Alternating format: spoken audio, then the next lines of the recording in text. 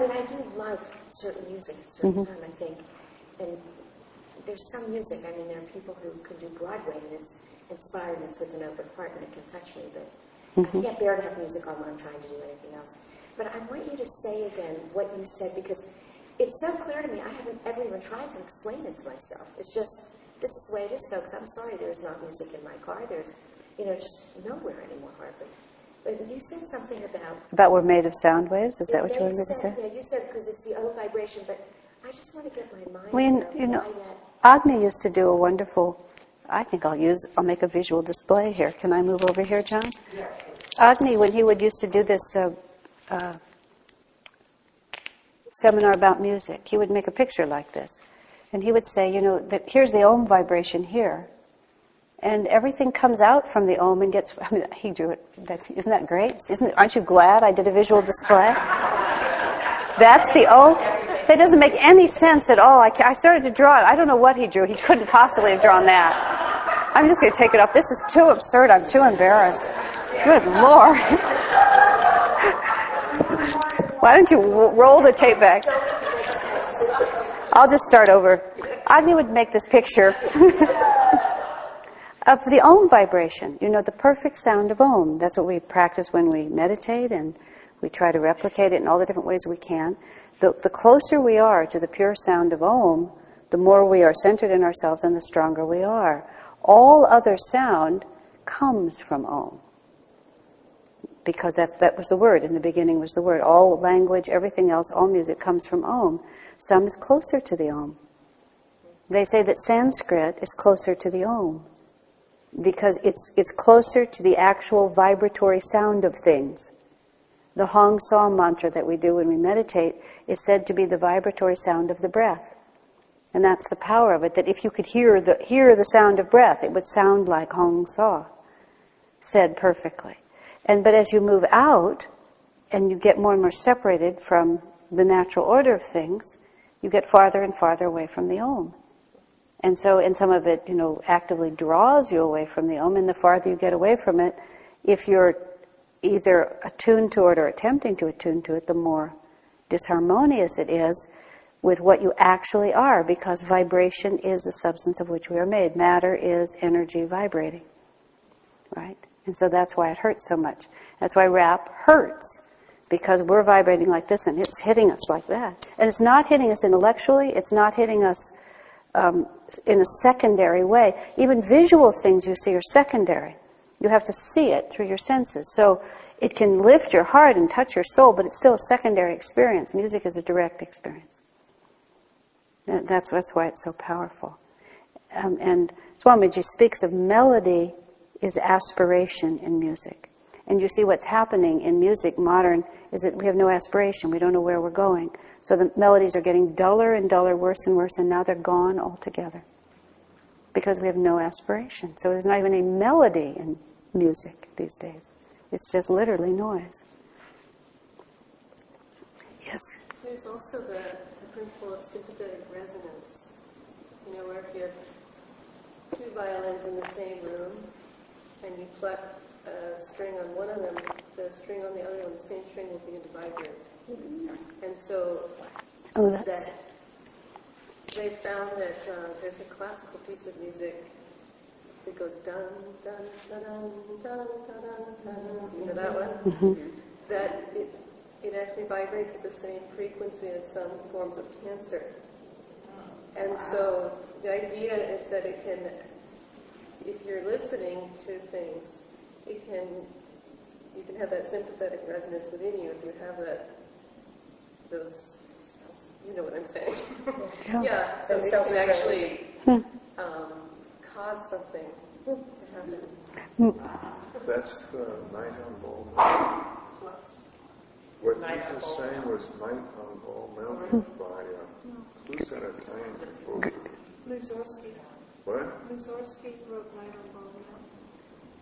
It's a death march. No, that's Chopin's funeral. Yeah, that's Chopin's funeral. It's actually Chopin. It's very unusual. Was it Chopin? It's hard to believe it's actually Chopin. It's a Chopin funeral march. Well, we should know that. Well, there was an Italian healer who came here a number of years ago, a man named Manfredi. Oh, And he saw everything in terms of vibrations. You know, he talked about cancer vibrations. You know, he would just get and Sherry Edwards used to hear it. She'd hear your illness because you were making a certain sound. If you were healthy, you had a certain sound. If you were unhealthy in certain ways, you were making a different sound, and she would hear it. Just like most people see lights or auras if they're psychic, she would hear the sound. And she would hum people's characteristic sound, and she was such a character. She would sing your song for you. This is what you sound like. And then she would go, you know, and people like Ram, who's a very unusual man, he had a very unusual sound. It was just different than most people's sound. It's very odd. And she could, you know, cure diseases and stop bleeding by making sounds. She saved her daughter's life. Her daughter was injured badly some distance from medical help, and she started doing the right sound and stopped the bleeding until they could get to the hospital. And then when she finally got to the hospital, she stopped and the blood started gushing and they saved her. She would have bled to death. The Aborigines do that in silence. Yeah.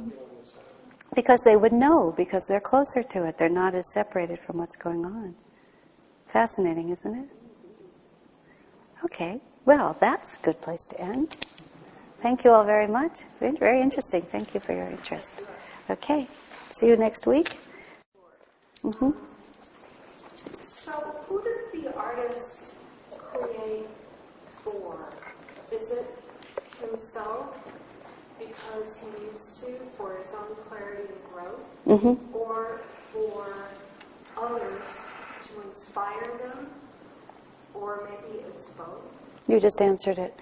He actually talks about it more in the chapters that we're about to read. He gives essentially, you know, without getting into those chapters, let me say it. You know, he says, okay. The purpose of art is that it's a perfect combination of reason and feeling. It's a way to develop intuition, to bring reason and feeling into balance. So it's a personal practice. It's a sadhana.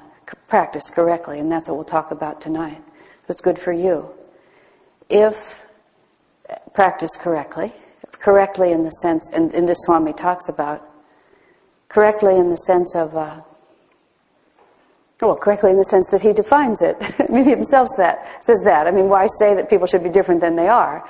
This is his theory of what the purpose of art is, and it's based on the principles. It's art for the purpose of self-realization. For the purpose of self-realization, you practice art because it develops your own intuition. You practice art because what you create is a mirror back to you of who you are, and it helps you understand yourself. And the process of trying to create art that's uplifting forces you to grow stronger in the ways that you're trying to grow strong, which is with clarity and intuition. The purpose of art also is that if you have a deep experience or a true experience that is uplifting and you can communicate that effectively, then other people can also be uplifted and learn from that experience, and you get the good karma of helping them. And then he lists the last one, which, I'm summarizing what I'm going to say at greater length, which is that the creation of beauty in the world actually draws more beauty into the world. So it actually makes the world a better and a finer place. Not merely because your art is on the wall, but because if there's beauty, then devas and astral entities, high astral entities and angels will want to hang around here because it's a nicer place to be. They'll be magnetized by the vibration. So those are all the reasons to do it. He talks about it being sort of like a good mentorship or a good way of others learning. From your experience? From your experience, right. Yes. But I don't think he's making the case that that is a substitute for them creating their own art. No, he's not at all. I mean, he doesn't quite say it, although maybe he says it later. I mean, my recollection when I read this manuscript for the first time was that he says somewhere, essentially, that being an artist is a necessary stage on the path to self-realization. And I just got a very strong sense that because to be creative, does that mean, according to other things that Paramahansa Yogananda said, is essentially you do everything. Before you're liberated, you have to do everything. Because until you do everything, you're going to still imagine it's going to make you happy. So sooner or later you have to do everything. And so to be an artist is certainly one of those everythings that's out there. So that implies, but there's also a point at which all the lessons have been learned.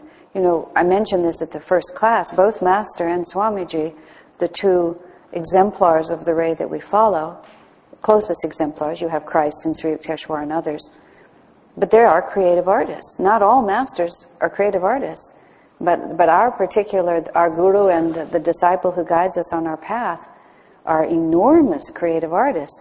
And all of Krishna's soldiers look like Krishna. So when you follow a certain ray, you get in tune with it and the vibrations of it affect you. Now whether that means we all have to eventually take up some form of art, that seems unlikely. But that we should all be artistic. It is part of, quote, the Ananda way. We just never do anything in a straight manner. It's always, we put cookies on a table, and somebody brings 5 kinds of colored cloth and silver dishes and glassware. I mean, nobody is capable of just being zen about it. There's the table, there are the cookies. And you go to some ashrams, and it's just barren. And it's not necessarily wrong, that's just their vibe, their vibe is total, their art is very plain, so to speak. But for us, we're very lavish. It's the model that's been set for us. But what I was starting to say is you could reach the point, of course, this is where I was actually going with that thought I forgot, where there's nothing left to learn, so you don't do anything at all.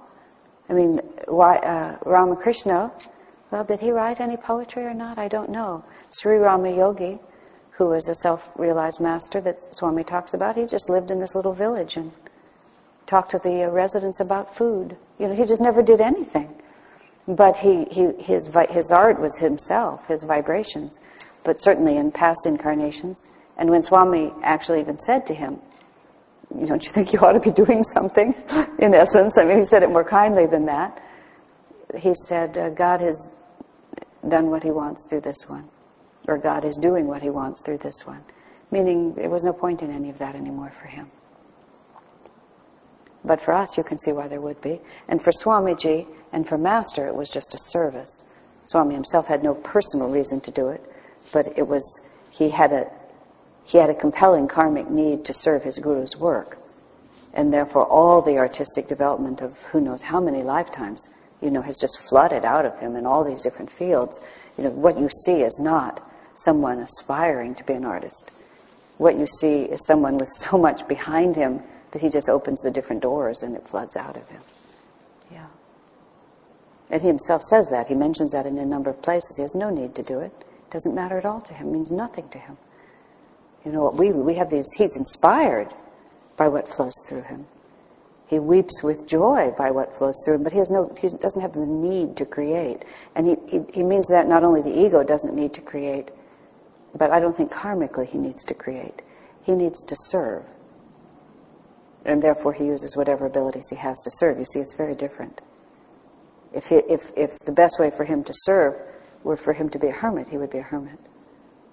And never look back. But that isn't what God wanted to do through him. So he's done all these other things instead. But to him, it was just serving his guru.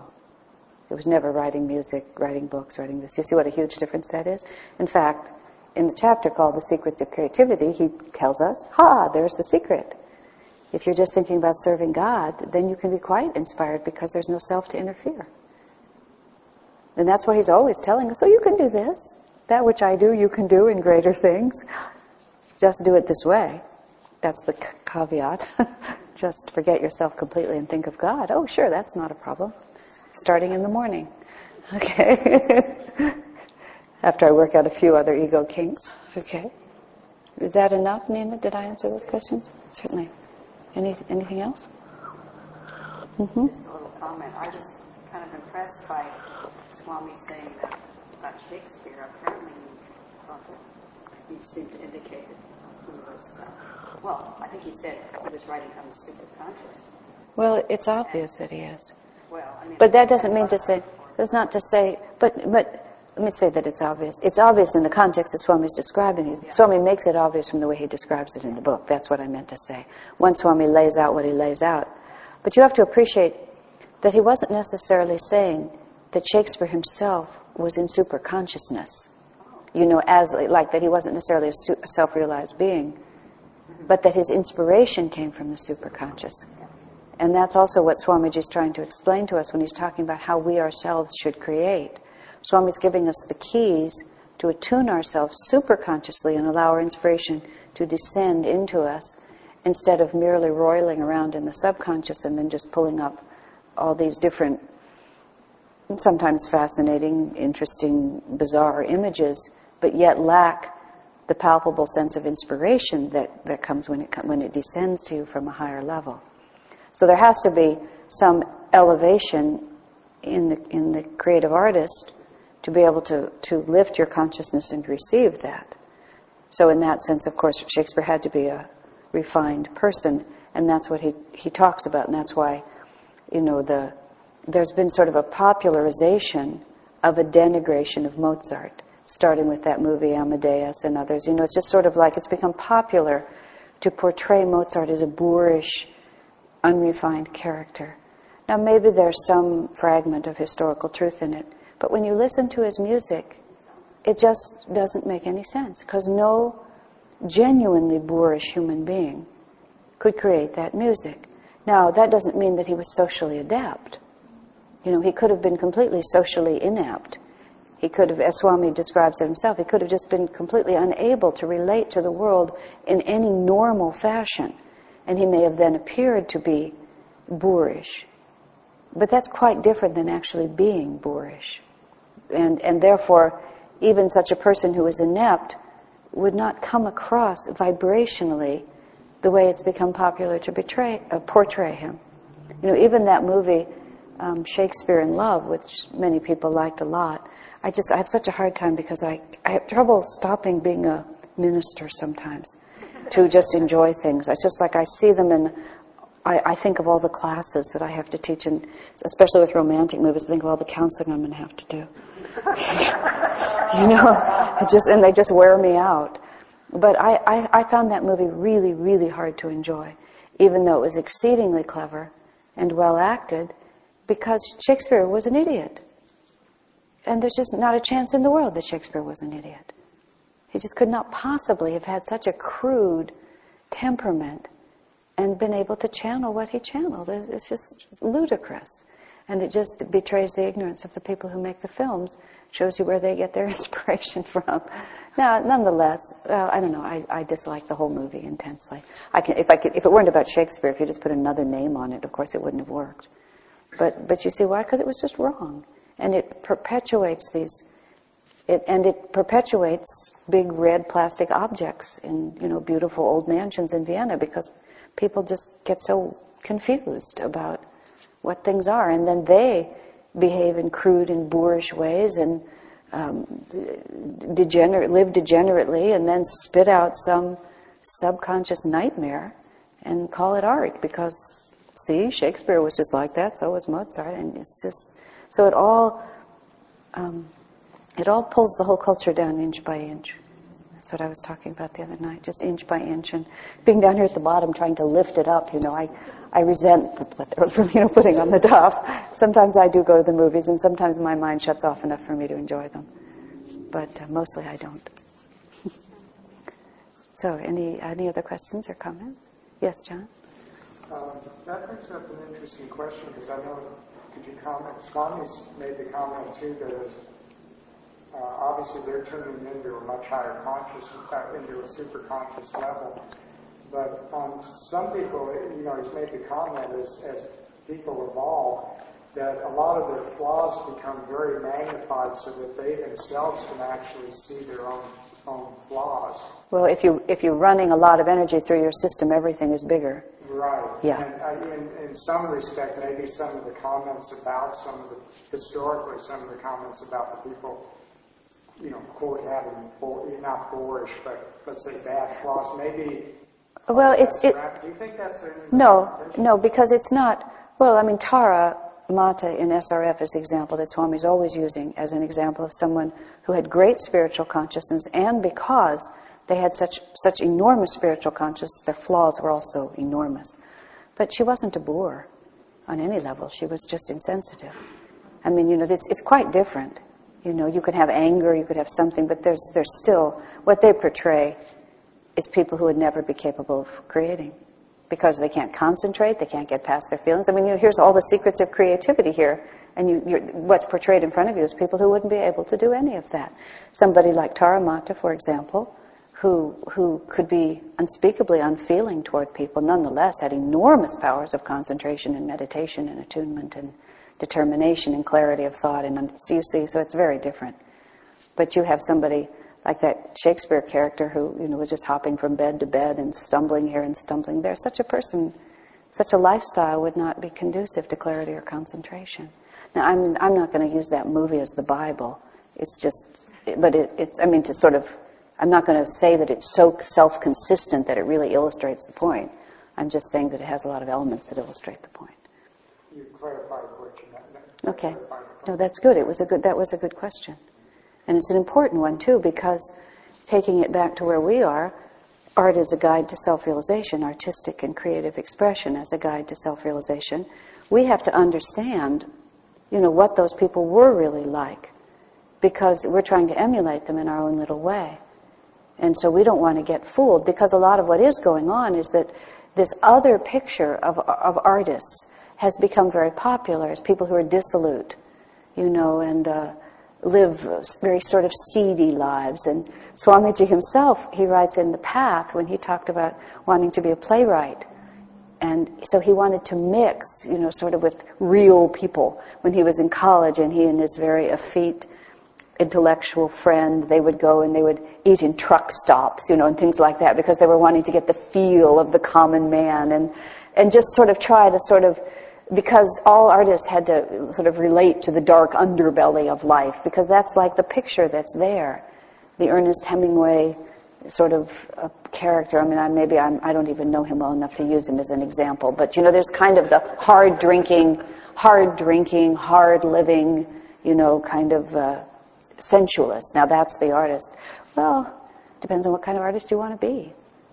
And so we have to have it very clear. What kind of artist do we really want to be? And Swami's really, really good in here, because I actually made some notes because they were real specific points, so I want to hit them, but let me sort of see what happens if I just shoot around like this. But he talks about this. He makes a very, very interesting point that's very relevant to art and also relevant to all of life. In the first chapter we read, when he said values are directional. The word directional is like, in the last 10 years or so, Swamiji has become extremely fond of that word directional. I think it was always there, but it's like come out more into center stage to understand all of Ananda. Because I know sometimes people become involved at Ananda and they'll join the community or whatever, and you'll come from the outside and you'll think, well, all the people here just must be saints. They all must be perfect. And they're not.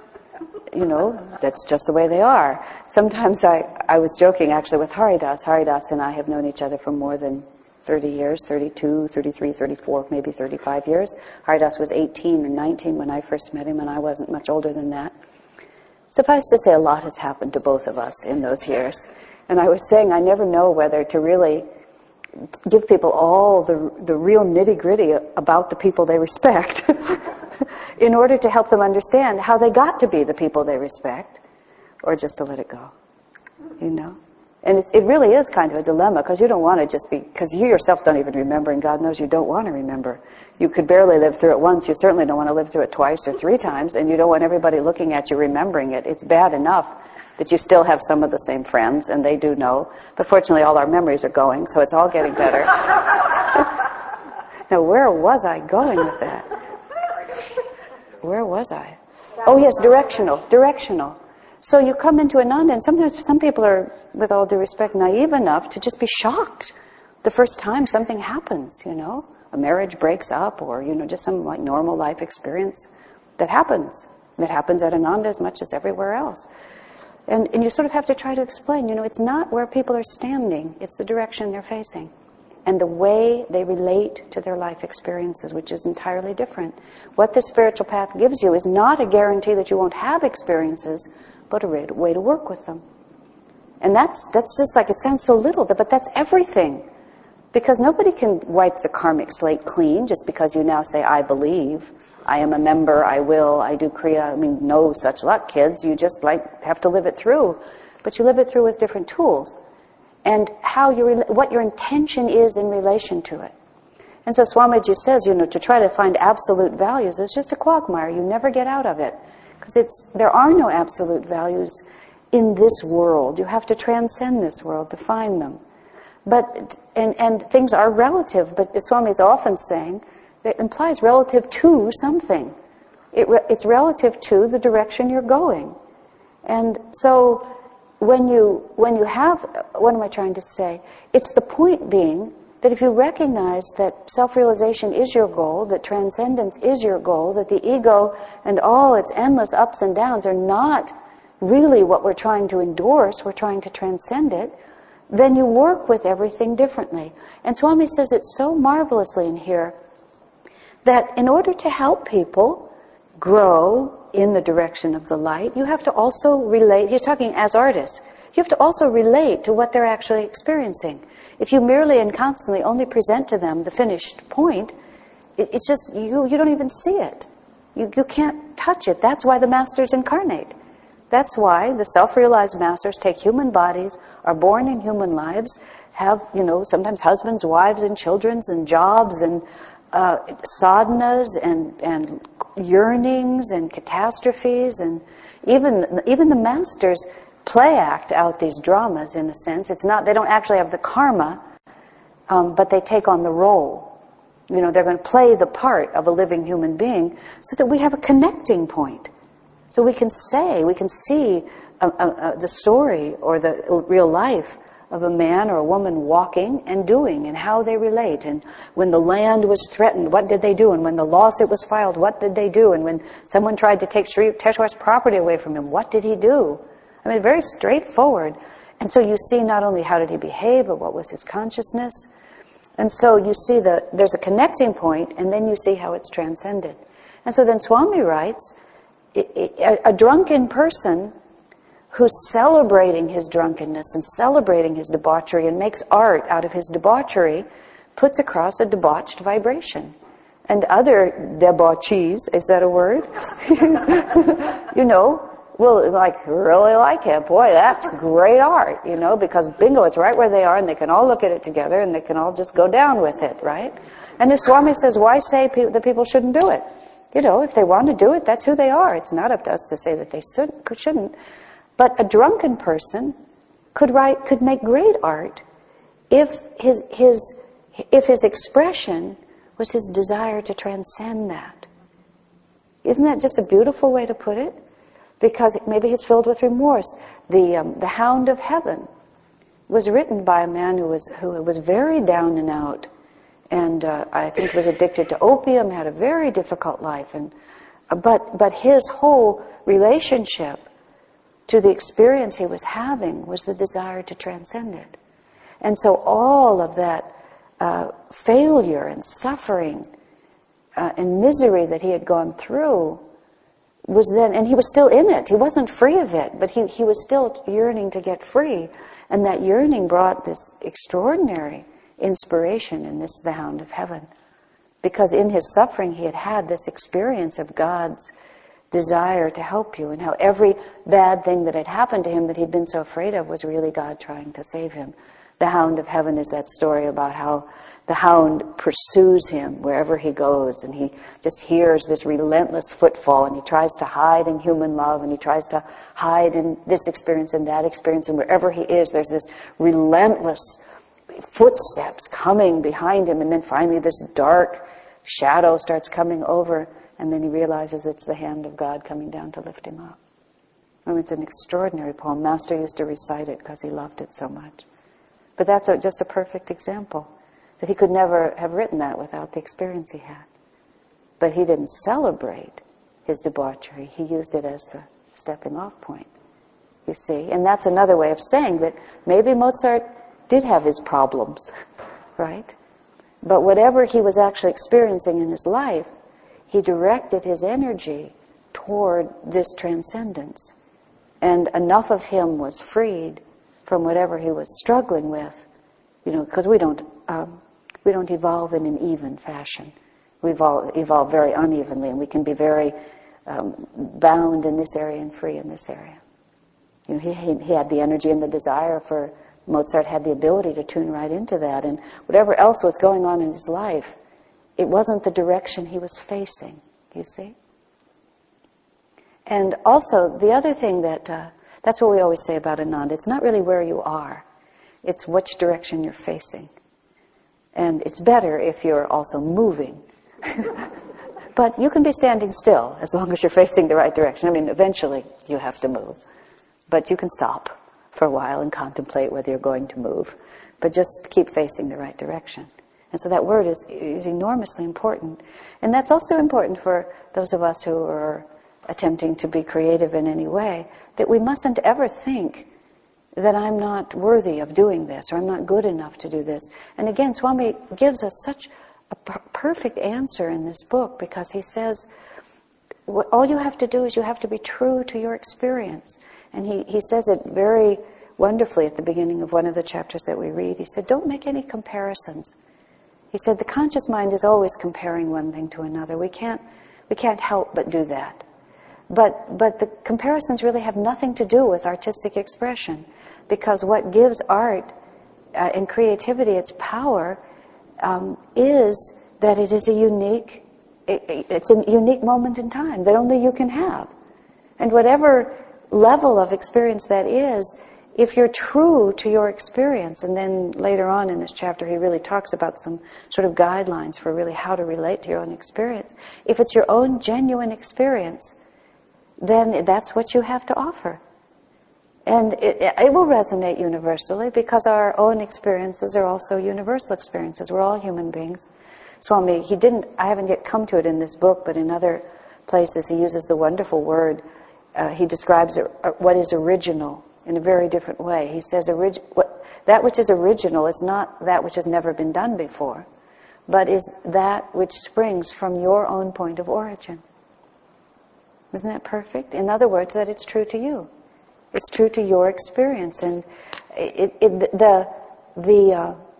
one of the ways in which art refines our consciousness is the ability to trust your own experience, to overcome the carping spirit even within ourselves, and the conscious mind's tendency to try to make a whole out of lots of little pieces instead of intuitively perceiving reality. I mean, all of these things are what hold us back spiritually too.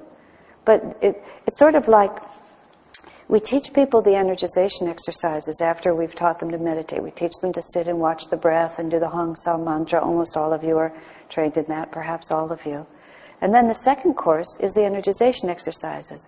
And the first course, everybody comes in and does what people expect to do in a meditation course. They sit down and they meditate. They close their eyes and they sit silent. You come to the energization exercises and we teach people to go, and we say that's meditation. And people think that we're crazy. Okay? But what we're really dealing with in the energization exercises, the rest of them, that's just the first of them. Again, almost all of you know them.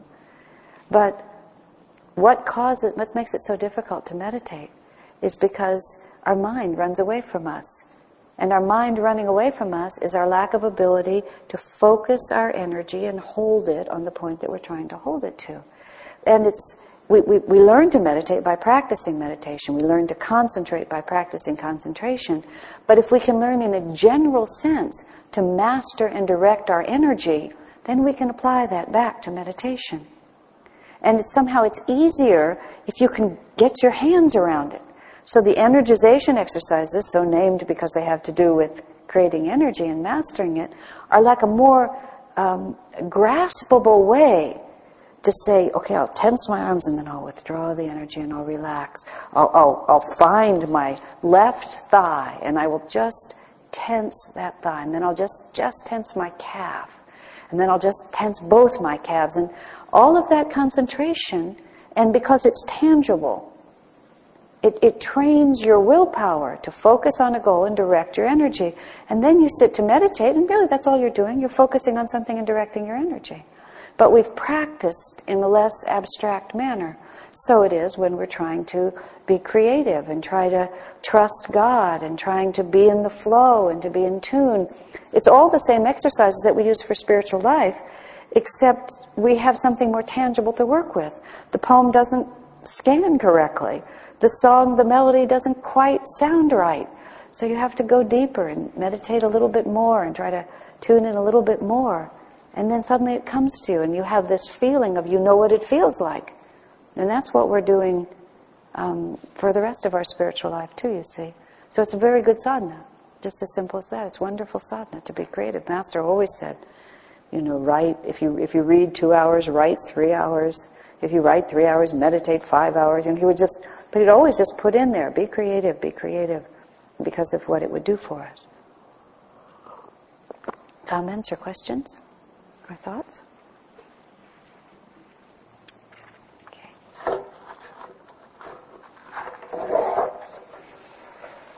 Okay, there's a few things here now that I just want to be sure and touch. Swami spends a little bit of time in a whole chapter trying to explain to us exactly what intuition is.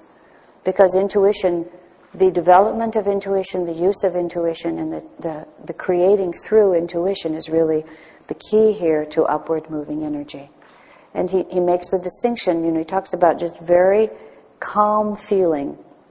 And it's an important point to understand because too often when we're talking about yoga and being even-minded and cheerful and all of the different things that we sometimes associate with it, people still have a little trouble in their mind not thinking that somehow that's denying some aspects of life or taking away some desirable aspects of life or dulling down our feelings or how boring it would be. And so Swami's always trying to make it clear that the more refined our experiences, the deeper our experiences. The more centering our experiences, the deeper our experiences. And how so much of what we have come to think of as pleasurable is really just rocking on the waves. And that it really isn't as much fun. It makes us more seasick than we realize, even though in our initial enthusiasm we think that this is the wave that's going to stay up forever. And so he's trying to get us to feel that the power of intuition is the power of what he says over and over again, calm feeling, where everything that we're trying to get intensity out of emotion, but what we're doing when we try to get intensity out of emotion is we move to the edges of our experience and try to make it feel. He uses the image sometimes of taking a hose and by crimping it and trying to make the jet sort of skinny and squeezing the power through a small hole, that's real power, instead of relaxing and opening it up. And then the whole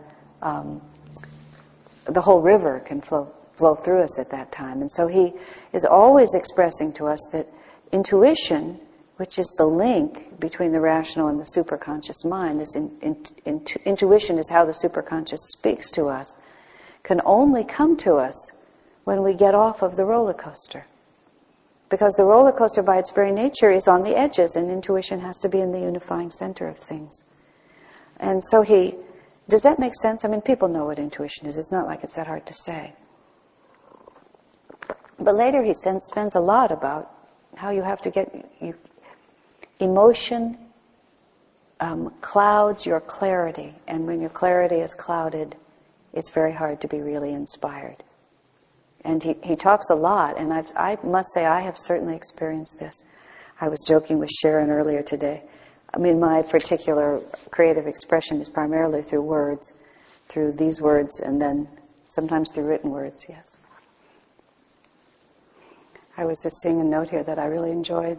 I wrote to myself when Swami says, when an artist makes a piece of art, what he's really giving you is himself. And it's not just a matter of technique. You have to ask yourself, would I like this man as a friend? Because you put his art or her art in your house, he's sort of talking to you all the time. And would you really want that person to be in your house talking to you all the time?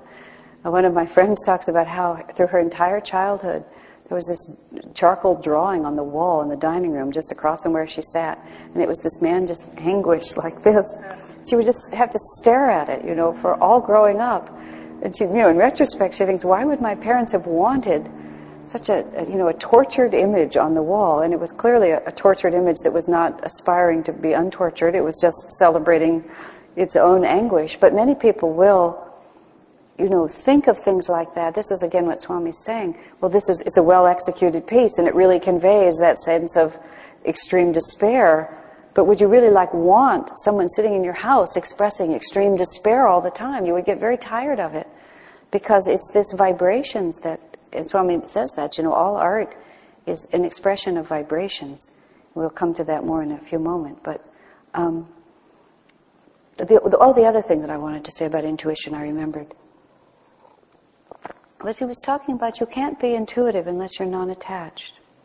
And the thing that blocks intuition the most, when we just give a class on how to develop intuition, the single thing that makes intuition the most difficult to access is when you have a bias in one way or another.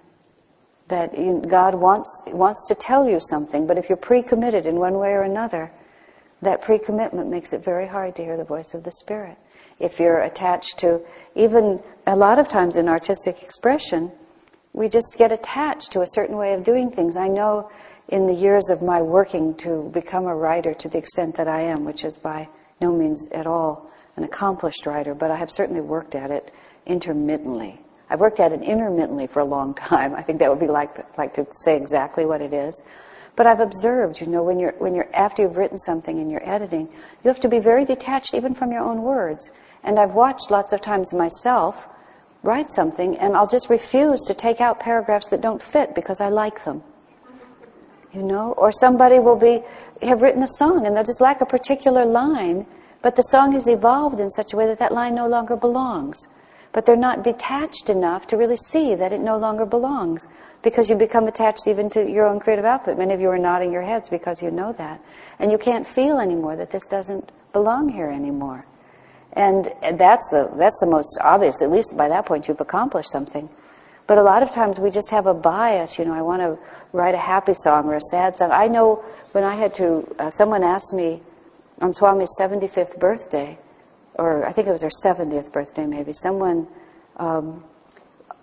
I'd written a comic song I sometimes take Swami's melodies and write comic lyrics. Swamiji said, I have a genius for writing comic lyrics, although you can't really be a genius at comic lyrics. He said, you were Rodgers and Hammerstein. He was just joking, of course, but what he was saying was, he was actually trying to teach me something very serious. Because, of course, writing comic lyrics means nothing to me. I do it better than I do a lot of other things. Because I'm completely detached. What do I care? I'm just writing comic lyrics to a little song. And so, in fact, I can do it very much better than I can do many things that are very important, because it's not that important, right? And so it's one of the reasons Swami, just absurdly, he even suggested once that we go into business together.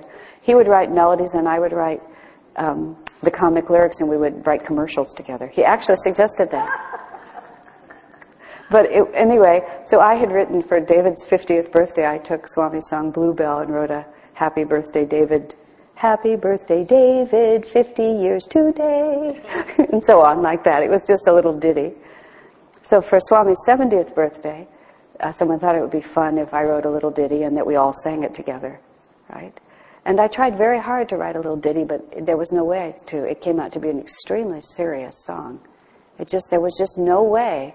And instead of the image that, had been there, that we would all just sort of do this sort of happy little number, it was just totally different than that. And I was there in that. I kept trying to force out, what we had preconceived we were going to do, and there was just absolutely no way it would come. I just had to shift it over and do something completely different. But if I had been determined to write a comic song, I probably could have eventually gotten something else, but it never would have worked. Many times, I'm sure all of you who have done things, you just have to wait and see what it's going to say. Swamiji is at the point with his writing where he doesn't know from paragraph to paragraph what he's going to write. What to speak of a book outline? He has no idea.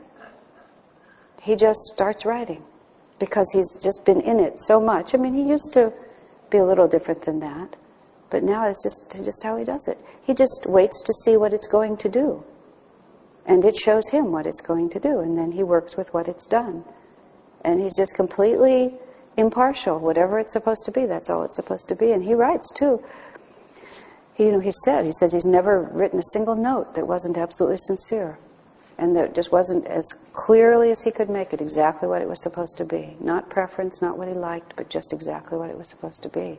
Now, you can see how much you have to work to be able to be like that.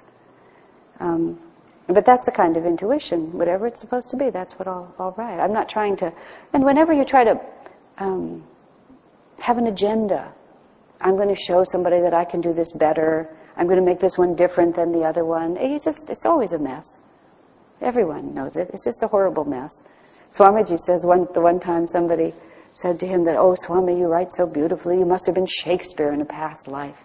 And he tells the story. He says, the only time he ever had writer's block. I can believe that. He said, he sat down to write, and this thought was in his mind, mustn't disappoint my public. You know? And he said, for the life of him, he couldn't make one sentence come out right. He said he just spent the longest time just flipping words around, and there was just he had no idea how to do it. And then he finally realized that this thought was in his mind, that he had been Shakespeare in a past life and he was a great writer.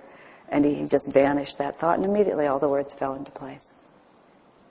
So sometimes when we're having difficulties with what we're doing, we have to realize there's some lack of alignment, and if we can get ourselves back into alignment, then it works. And there's many other reasons that he talks about too, but that's a very important one. Intuition won't flow if we have an attachment. Very often that attachment is ego in some form or another. Either we're afraid that we're not going to do it well enough, or we're proud, we think we're going to do it really well, or any one of those alternatives. Yes? What faculty do you use then to evaluate what comes out?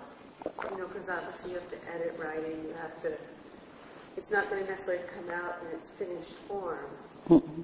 But then I find that part of you that evaluates will start to block. Right. Well, actually, evaluating is a really bad thing for me, and it sounds like it's for you too, because you're slipping, subconscious, conscious, superconscious. Subconscious is just the sort of dream state in which things happen. He gives the example in there of the Kubla Khan by Coleridge and other things. Conscious takes things apart and analyzes them and says, this is better than that, this is good, this isn't good. Now, but superconscious is the intuitive part where it's just, this is the way it's supposed to be. And you evaluate it more by intuition. You kind of get into the flow and it flows. And then you just have an energy sense. I recall it was just a letter that I had to write for something we were doing for one of the websites. And it was a big letter, and it was an important letter. This was when we were in Assisi, and I had to write this big thing out. And I showed it to Swamiji, and I had worked very hard on it, and I knew it was right. I could feel it was right. But he sort of went through and helped me. And he came to just one, it was sort of like right here on the page. I was looking over his shoulder. And then he just made a small change. And I said immediately, I knew there was something wrong there, but I couldn't tell what it was. And I realized that I could just feel that the energy didn't work right there, but I couldn't quite figure out what was wrong with the energy. But just shifting a few words. But he said, "Oh, if you could have felt that," he said, "you're doing really well." He was just sort of helping me to confirm that that's how it worked. But whenever I sit down and try to analyze it or evaluate it, that's when you destroy it usually. Personally, I've had a real problem over-editing is what you would call it. But what I write is good and then I ruin it. Because I move out of the superconscious back into the conscious and then I start evaluating. How do you avoid doing that? All the other things that he talks about. Concentration, clarity, detachment, calm feeling. Does that make sense? So sometimes you have to know when to quit. And Ram Bhakta has been a great friend of mine over these years because, I remember on several occasions having sent things to him and he said, "Please give me back your first draft. This is awful." And he's very frank and he was right. He said, "You've just ruined it. You've taken all the heart out of it with just overanalyzing." Now Swamiji still, he just does it intuitively. He just goes through with, I'm talking about writing or singing, just goes through until, now this comes to, and I'm somehow trying not to skip to the end of the book, but let me skip to the end of the book. The end of our chapters today. He talks about being absolutely clear about the feeling that you're trying to express. So you ask yourself the question, does this feel like what I want to say? When I was reading that, I was thinking about you because we had talked about this in dance and Swami's music and all of that, and not just because we've had this discussion. I'll use it as an example, so I don't just talk about writing. But Claire and I have talked about choreographing to Swami's music, and Claire making the comment, but the music says it all. And so when I was reading through this, I was thinking precisely of that issue, because Swami talks a lot about art is the reflection of your own experience. And he said, as he uses this example, just to replicate a symphony that sounds like the traffic is not art, because that's just the thing itself. He said, but you hear the traffic, and then you maybe create something about what your experience was from hearing the traffic. And after you've had the experience, then you create something that shares with others the inspiration you felt from it. So yes, I think Swami's music says exactly what he wants it to say. And when we listen to it, we have deep experiences of exactly what he wanted to say. But then, you've had an experience of it. And how that experience would look coming out of your body is then your original contribution to the music that he's written. You're not trying to take his experience and say it one more time. You're trying to take the experience that you've had from what he's done and share with other people what it means to you. And that's why when I'm looking at both of you, I've seen you all dance at different times to Swami's music, especially like on Christmas Eve when you and Marguerite have danced. And just there, it's just like, yes, that's just what it sounded, that's just what it felt like when I heard that music. Because I can tell by the way you're moving that you had an experience that I can completely relate to.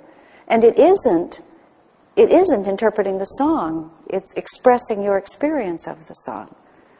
Now, where Swami talks about the importance of this is that you have to be very still and clear within yourself and really have an experience. You can't have an experience, first of all, if you're just crazy and scattered. If you're not really listening, or if all the time you're listening, your mind is doing a whole bunch of other things.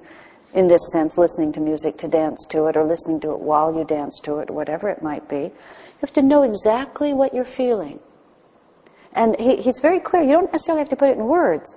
And he says, like Mozart may have been as inarticulate and as goofy in his speech as some of the worst presentations of him show, because words weren't his language. He expressed himself perfectly in the language of music. Maybe he couldn't express himself in words. Not everybody has many languages to speak.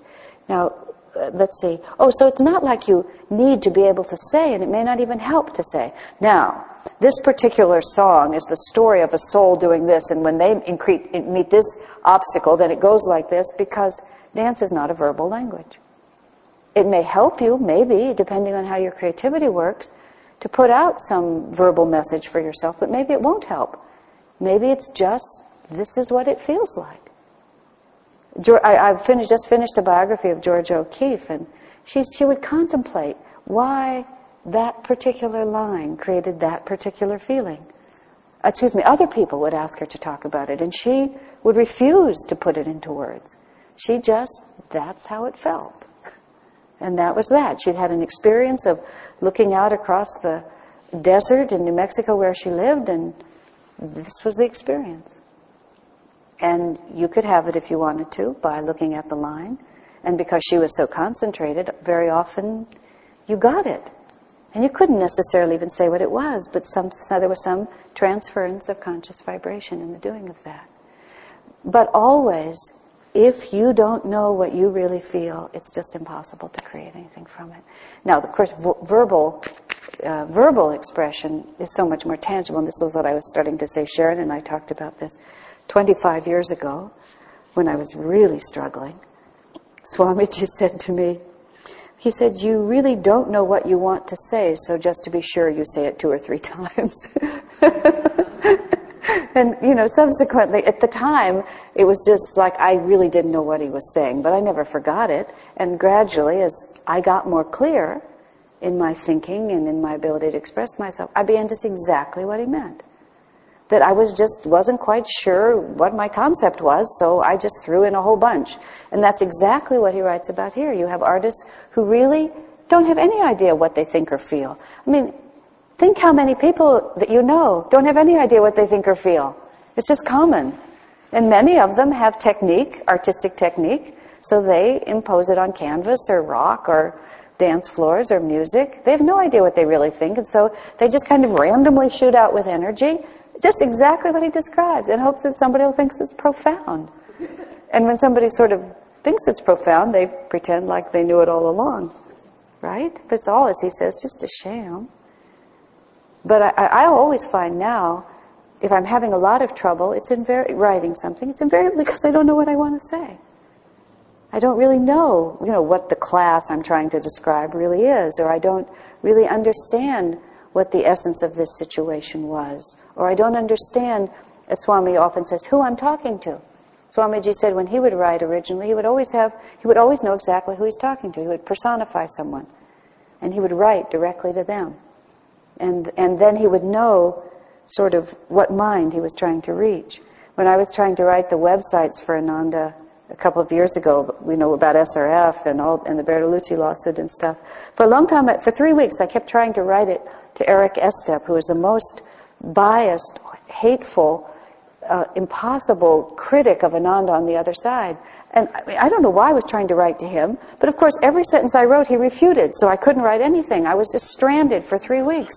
Finally I realized, Asha, you'll never convince him. I mean, he was nowhere in my world. This was all just like sort of subconscious. You'll never convince him. You're not writing this for him.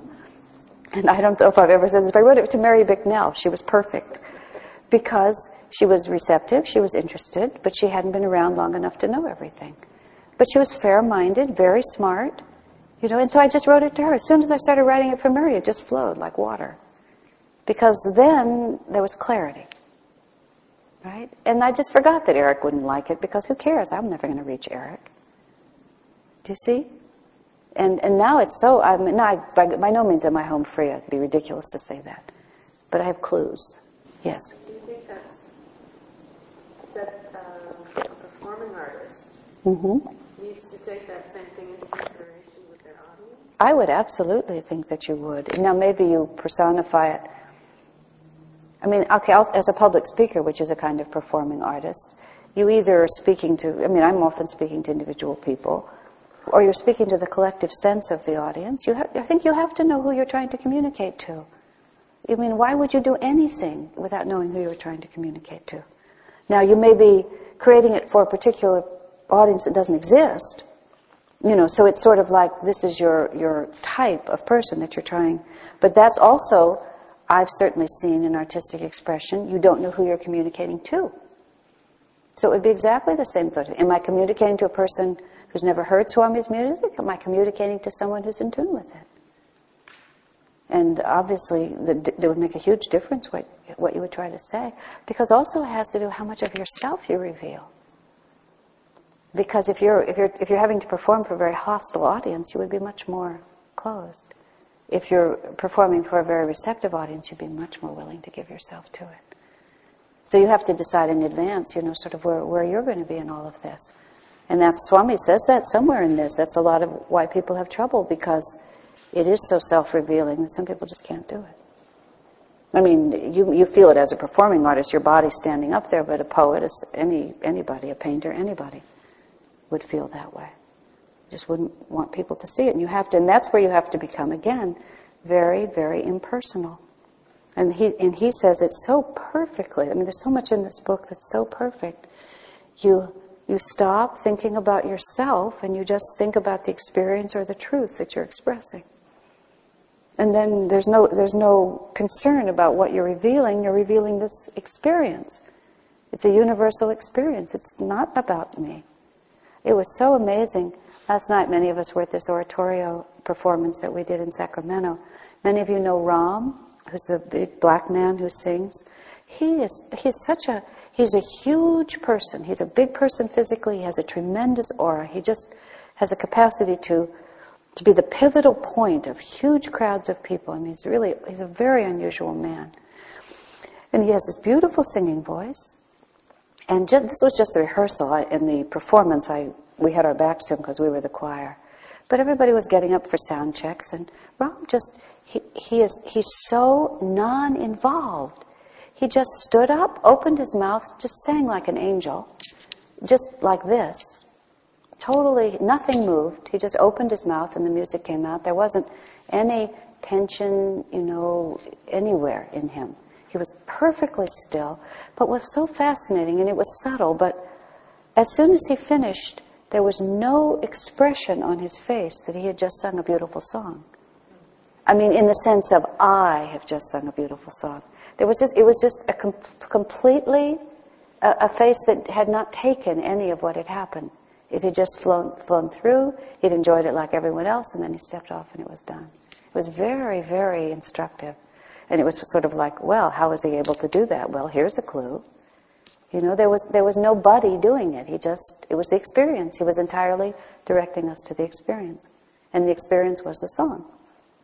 And once the song was over, what difference did it make that he had done it? That was what was happening. Now, of course, is that easy? No, all of us know that's not easy. But is it worth cultivating? Oh, yes. Because, among other things, it's so much fun. Because the degree to which the ego holds it, you squeeze out some of the intuition. And your own experience is, to that extent, exactly proportionally less blissful. Because you're still riding waves, you're not in the heart of what you're doing. So let's take a little bit of a break. Are there comments about what we've been talking about before we go on? All right. I wanted to I just made notes of the various points on the chapter called How to Be Creative, because I again, as I was reading them, I could see, it really is all in there, and they seem subtle, some of them, but it's really worth focusing in on. Some of them we've already talked about. Swami makes a very interesting statement at the beginning, and he says, you have to understand, he says you need to create from the center of your experience and from the center of inspiration into the center of what you're trying to create. It's sort of a little bit of something that's not necessarily obvious. But what he's really trying to say is, it's not a matter of technique, it's a matter of getting clarity about what you're doing, and also realizing, he says this in so many different places, that natural things expand from the center outward. And it's not a question of like sort of having outward ideas and then pasting them on something. It's like really focusing in and getting to the heart of what you're trying to say or do. I know because I work with words, I often think of it like that. I just try to tune in and just think, what is the essence of what I'm trying to say? Because so often I'm trying to imagine if you're singing or dancing and you get caught on like this note or this step and you lose track. You're not moving from the center out. You're just caught in some peripheral part of it. And a lot of times when you're caught in a peripheral edge of it, if you go back and just try to get back into the center of the inspiration, is how he calls it that, and you feel it from the center out, then again, everything else flows because you're more in intuition instead of just trying to paste the pieces together. He makes this comment that whenever if you are working on a sort of continuous basis creatively, he talks about how important it is to wipe the slate clean once you've done something. And he says the interesting phrase, he says, if you find yourself repeating yourself, be concerned that you're plagiarizing yourself, is how he put it. And it was an interesting way to put it, because what he meant was that you're not truly being creative. Now, of course, if we're being artistic for a living and we're making a product that may be individually created, but maybe there's a pattern that sells, there's a particular kind of flower that sells a lot, and you're making your living doing it, not everything that you do is the heart of your inspiration. I mean, Swami made a point between some things, even that are creative fine art, also may have a craft element to them, because it's a product that you create, and you can't every single time just start over and make it anew. But there are points at which I know friends of mine make these beautiful carved tiles, and they're carved shapes of animals and so on. And of course, once they make the model, they repeat it many, many times.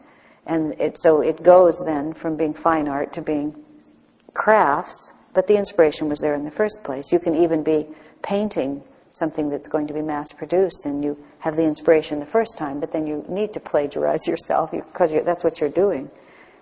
But when you're really doing an individual piece, I know there's a lot of times the thought comes to you, well, this worked well before. And it may in fact work well again, because it's not a question that has to be never have been done before, but if you know that this worked, and you're just doing it again because it worked. And part of that is to, as Swami said it, forget that you've ever danced before, you've ever sung before. It's interesting for our singers because we have this limited repertoire, relatively speaking. And it's not like you have the opportunity to go out and get new songs if you get bored with these. So it's really a necessity to just sing that song like you've never sung it before, like you've never even heard it before. Like this is the first time these words have been spoken. And if you're doing a dance or a play, and you just have the character and you have to act it out over and over again, it's really a very dynamic challenge to just be there with it. And part of that is not to just sit and contemplate your past successes. It's really death to an artist to sit and contemplate their past successes, because when you get up again, you'll be living in that. And so you just don't ever let yourself do that. Just it happened, it's over. Ram was perfect. As soon as he finished, he was just done. It had flowed through him, and then it was over. And then when you come to it again, it's all fresh. You yourself are not bored with it. It's very exciting that way. One of the most important words that Swami uses here, which he talked about once before, is to have faith that inspiration will come. And that's just such a simple, important thing for a creative artist. And he goes on talking about how do you develop that faith. And he talks about being solution-oriented. And he makes he's making a small reference here to things he's described at great length elsewhere, that the superconscious, there's always an answer, and the superconscious is the level of consciousness in which everything comes together in unity. There's the superconscious level, and then things divide down into all of our individuality. If you looked at it like the fingers of a hand, or they often say the separate jets of flame, but the gas is all the same. And you have all these apparent separatenesses, and that's the conscious level on which we live. Everything seems fragmented and separated, and how will it ever come together? But on the superconscious level, the pattern is revealed. Just in the same way in our lives, we often don't know what's happening. Why is this happening to me? I don't want this to happen. This doesn't make any sense. Why did that happen? But either later on in our lives, and sometimes not until we die, we just see that, it all happened the way it just had to happen. It was just woven together in these beautiful threads. When people have near-death experiences, it's one of the things they often come back with. They just suddenly, they're not worried about anything, and they just see that it was all happening as it was supposed to happen. Now, the superconscious level is where everything comes back into unity. In other words, there's no problem, there's no sense of difference that can't ultimately be resolved on the superconscious level. Now, the conscious mind sees the differences of things. The conscious mind is related to the fact that we're all in physical bodies, and our bodies are separate. It's sort of defined by that. The superconscious level is when we exit these bodies and we're in the spirit, and we see that it's all spirit, the same spirit inhabiting these bodies. So the conscious mind is inclined to see differences and to see problems. It's inclined to see the world in terms of the problems that have to be overcome. The superconscious level is the level on which the solutions are there. And one of the extremely important things that Swami is always just emphasizing in every area of our life is he uses the word to be solution-oriented. And that just means to be sort of always looking at things from the point of view that there's got to be an answer. And it's so easy to fall into the thinking that, oh God, there's so many problems. Instead of there's got to be an answer. I can't tell you how many times over the years Swamiji has suggested something that was right in front of our noses to do and was the perfect solution to what we were dealing with, but we were all so oriented toward thinking about the problem that we weren't emanating any dynamic faith that there was a solution. And Swami would look at whatever it was that was going on and would just say, there is a solution and the solution is. And as Swami describes in here, there was a very strong thought directed with a lot of willpower, created the magnetism, and just drew the idea. And anybody could have had it, but none of us did have it. And a lot of times when you're doing creative work, this sort of doubt sort of creeps in. Oh, there's no answer for this. I'm never really going to be able to solve this problem. The mind becomes problem-oriented. And Swamiji says, don't even say, I have all these problems to overcome. Just say, there's solutions to all of these issues. I'm going to go in here and the solution to this is this, the solution to this is this. And you have this deeply held belief that it's there and you just have to do it. And certainly I know in myself, again, I mean, I'm not that good at these things, but I know what the problems are.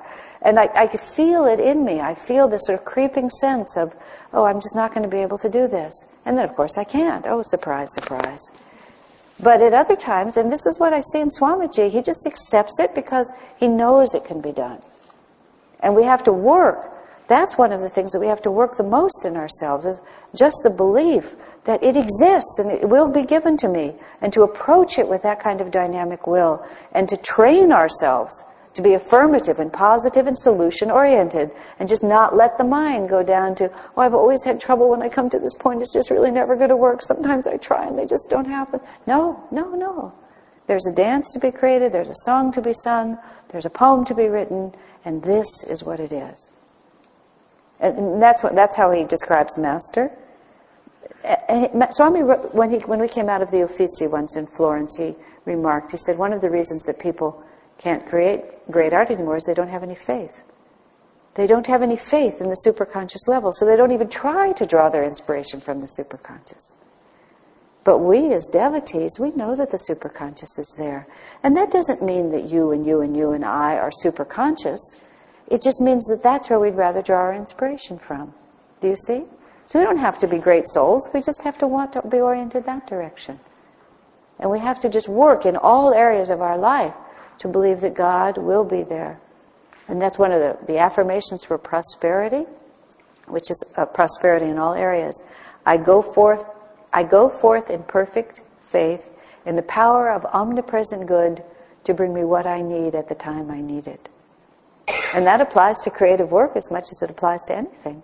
You know, now I need it. I need this letter. I need this solution. I need this dance step. I need the inspiration to sing this song. I need the voice. I need the brushstroke, whatever it might be. I believe it's there. I know it's there. What I am doing is already existing in the astral world. I wouldn't have even thought of doing it if it wasn't there. It's just so powerful. And that faith then has to be coupled with willpower. And that willpower is just the hard determination to just not give up until it comes to you. And just keep persevering, and then just putting out a lot of hard work. You know, Swamiji's, his effortless writing that's so simple, hush, my word, he goes over something 50 times easily. I mean, he hears about writers who write fast, but they publish, you know, months before he publishes. He just goes over it until he's just sure that he's just put the most possible energy he can into it. So don't think that to have faith and inspiration is anything that means you don't do hard work. And that's where he talks about willpower. Willpower plus faith, you know, creates clear, strong energy, positive energy. Again, many years ago, Swamiji said, you work hard, but you spend all your energy just being emotional. That's what he said to me. And again, I didn't know what he was talking about. But so much of my energy was spent bemoaning the fact that I didn't know how to do it. You know, just, oh, it's so hard, oh, it's so difficult, oh, I don't know if I'll ever be able to do it. So, I mean, I felt spent at the end of it, but almost none of it went forward. You know, all of it just went in circles because I didn't have faith. And I was so hard trying to have faith in myself, I forgot to have faith in God.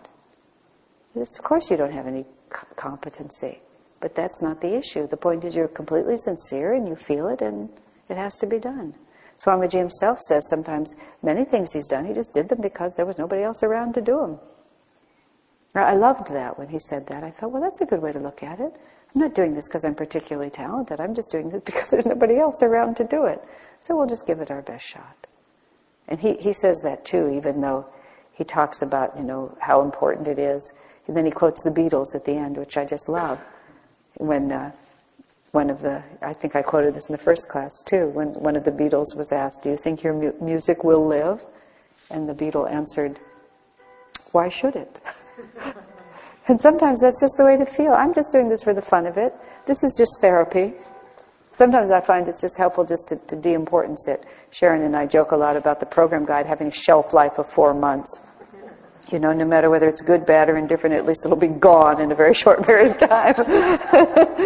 And if you're singing a song or doing a dance, it's only going to last 4 minutes, so then there it is.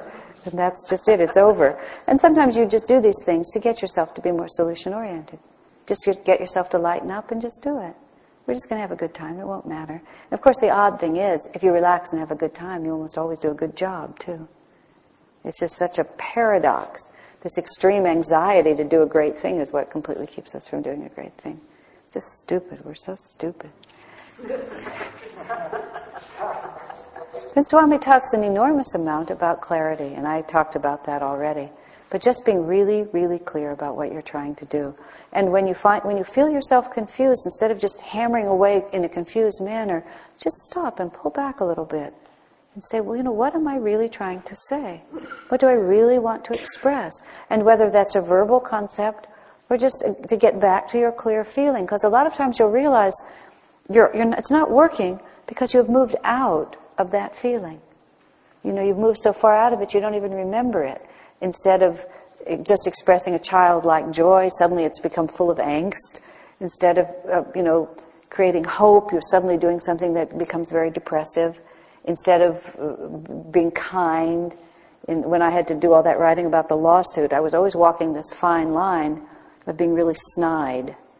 And Sheila was my helper on that, but I would just fall, I had this very dignified tone I was going to keep. But then these snide remarks would creep in, And sometimes I'd see them, I'd write them just for my own satisfaction, and then I would take them out. And sometimes some of them would stay there. And sometimes Sheila and I would argue about them because I liked them. But she would point out to me that they were snide. And then I would remember, no, that's not, I have a clear idea of what I'm trying to put across here, and snide is not part of it. Maybe part of me, but it's not part of what I'm doing. And so what I found myself is that usually when I think I'm in a hopeless conundrum, I'm really not. I've just moved out of the clarity of what I started out to do. So it's just, you have faith that the solution is there, or you fall into problem consciousness. So you have to have faith that the solution is there. You have to put a lot of energy into it. And when it's not coming, step back and ask yourself if you're clouding your concept. Or do you even know what your concept is? Maybe you have to stop and think a little bit longer. But what is it that I really want to feel? And it can be just a seed thought. When I used to prepare sermons, and I still suggest to people that this is how they do it.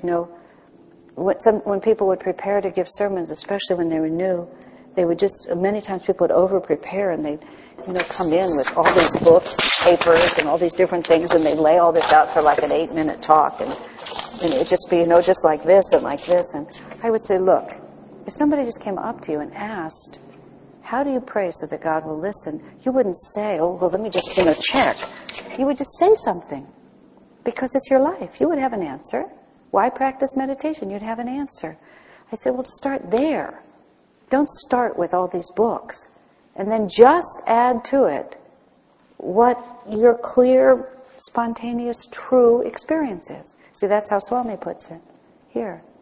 And then just know. And when I would say to people, decide before you go in just 1 or 2 things that you would like them to know when you walk out. And then just keep that. Just hang everything around that. And if you're getting too far away from it, you're just too far away. Just come back to that. Just stay with just a few things you want them to know. And if you're doing a dance or singing a song, how do you want them to feel when it's over? And just stay there. And then you'll know what gestures, what words, what tones, everything, what goes with that. You're clear about what you're trying to put across or what your experience was. It can even be very subtle and complicated, but it can be clear. And then you'll know what fits. Let me think about a few other things.